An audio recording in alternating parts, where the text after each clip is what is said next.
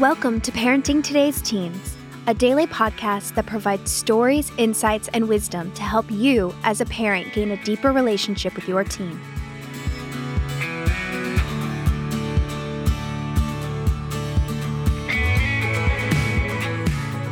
On today's episode, Mark Gregston and Wayne Shepherd dive into a topic that will challenge, encourage, and inspire you as you parent your teen. Let's listen in.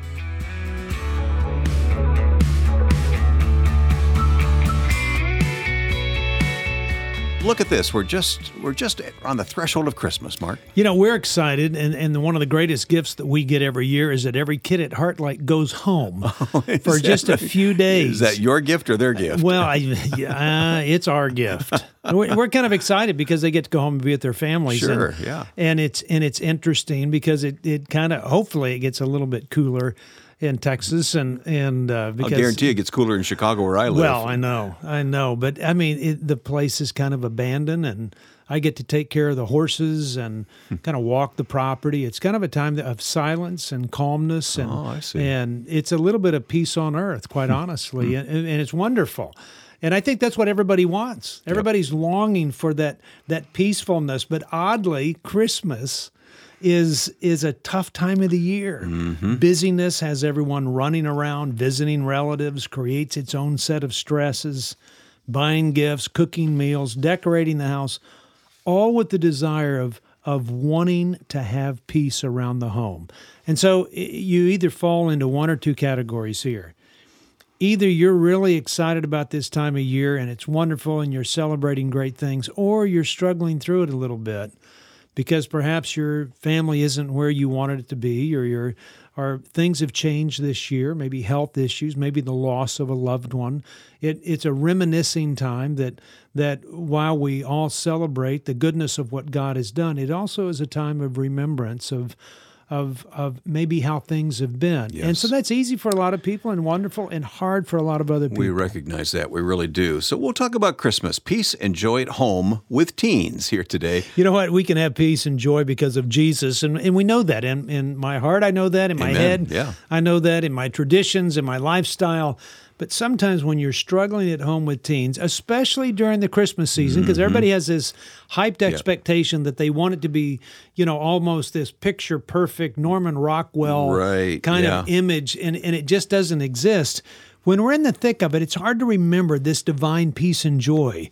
And so let's talk about some of those ways that can bring us back to the reason for the season and kind of get us refocused a little bit. Is there a sense maybe we just take a step back from all of our intense conversations with teens at this time of year? I think we speak peace. And to mom and dad, stop. You're going to have kids coming home from college. Some of them have done really well.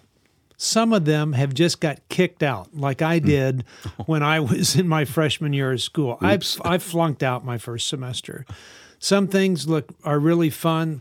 Some things aren't so much fun. And there's a time to say, you know what, we're going to give it a break. Just take a time out from things.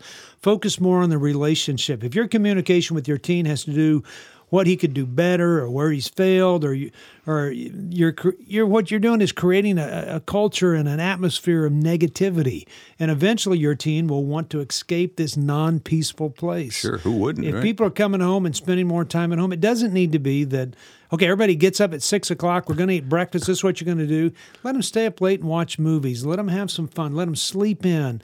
Let them do something different. Eat something different. Quit telling them how many rolls they can have in the morning or how many things they can't have at night. I mean, just relax a little bit, speak peace, and take time to affirm your child. Let them know that this is a vacation where we can let things loosen up a little bit as we enter the new year. And if you sense a battle is coming over something, just diffuse it, right? Stop. Even a fool appears wise when he keeps his mouth shut.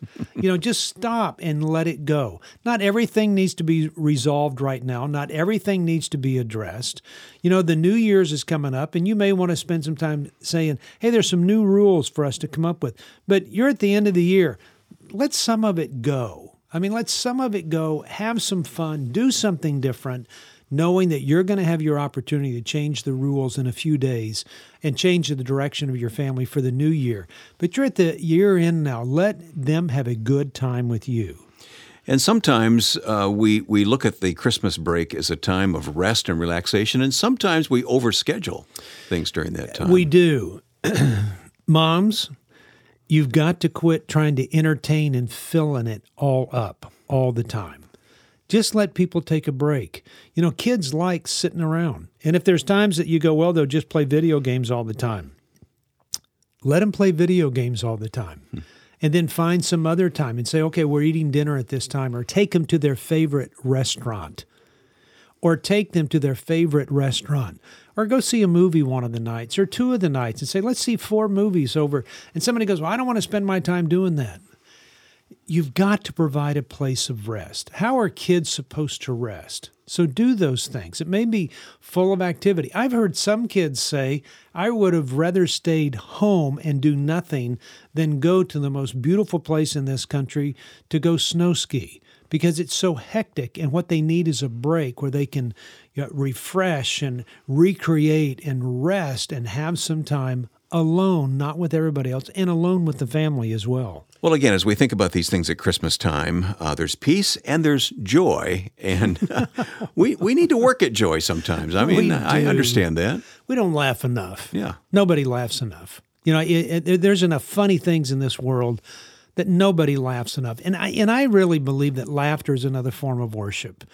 I mean, it's like watching Tim Hawkins play and this comedian, and I just laugh and laugh listening to him. And I turn on a station on XM satellite, and I'm listening to people just tell jokes, just funny stuff, or finding for a family to get together and say, everybody's got to go find a YouTube video that will make everybody else laugh. Well, when was the last time you laughed with your teen?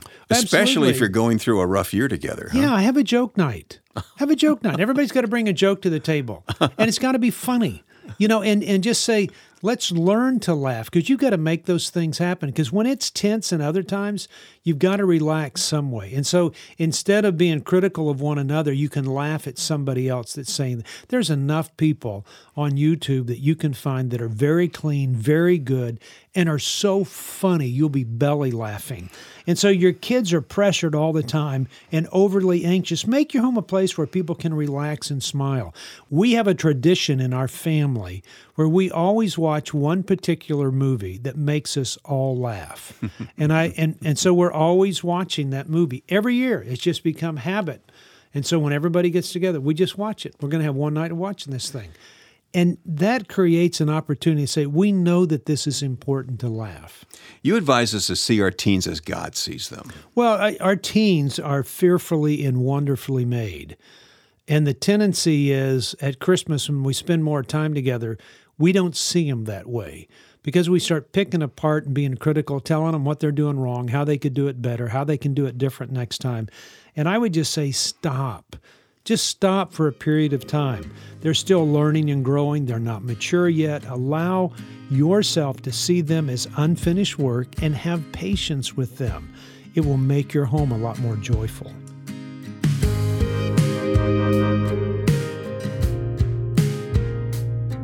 When I became a grandparent, I realized there was a part of my heart that I had never known. I thought my heart was already full. Wasn't I surprised when I embraced the joy of being a grandparent and could love in a greater capacity?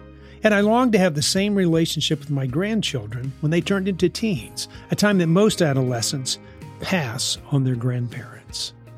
The reason grandparents are living longer these days is because they're needed in the lives of their teen grandchildren to offer wisdom, to give encouragement, and to help them make it through those oftentimes troublesome adolescent years. The grandparenting small group curriculum, Leaving a Legacy of Hope, is a perfect set of lessons for those grandparents who want to remain engaged in the life of their teen grandchildren.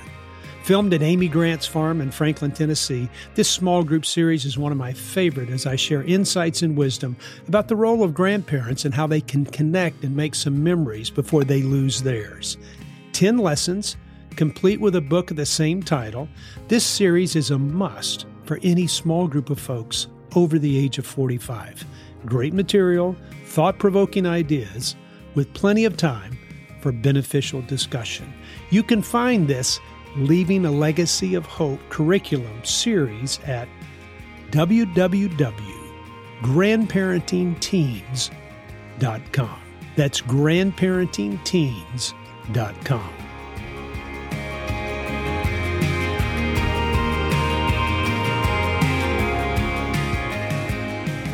Mark, as we get ready for Christmas, we have expectations, don't we? Well, we do. You know, it's like these snow globes that, you shake them up and the snow flies all around and there's a little snowman and a beautiful house. And a white clapboard church. Oh, yeah. And it's just beautiful and wonderful.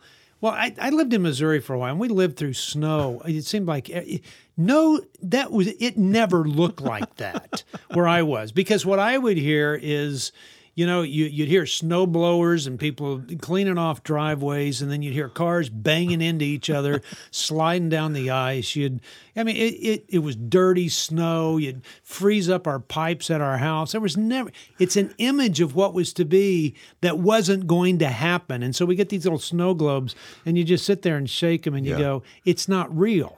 Well, I've been doing a lot of stuff on the Hallmark Channel this past year.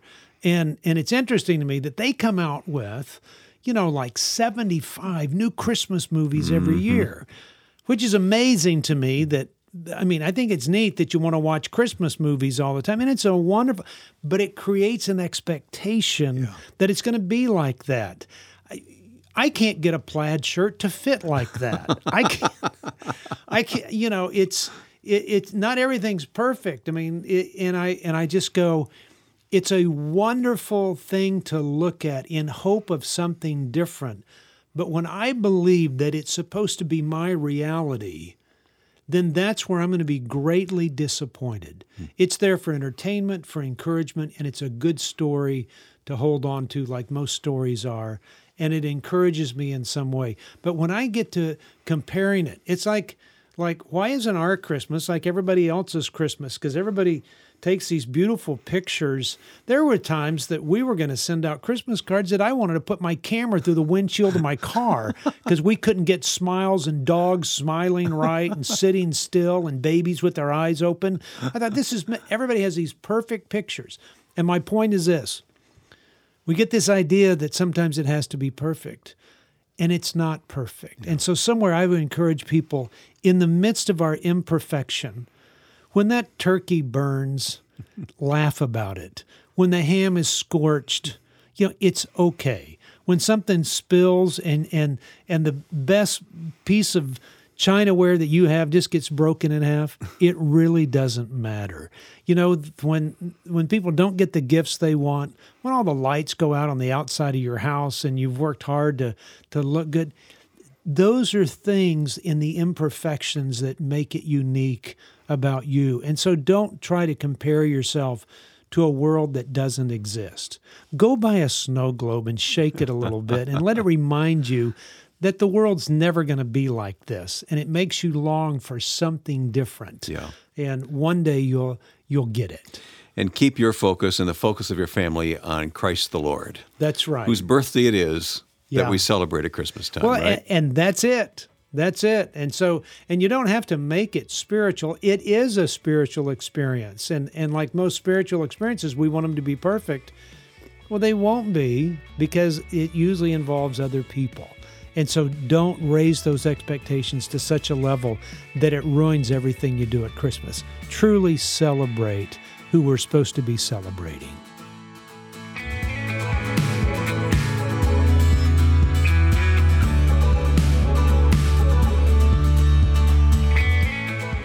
Thanks for listening to Parenting Today's Teens.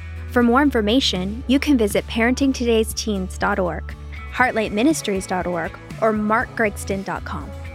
Join us back here tomorrow for another great episode. We'll talk to you then.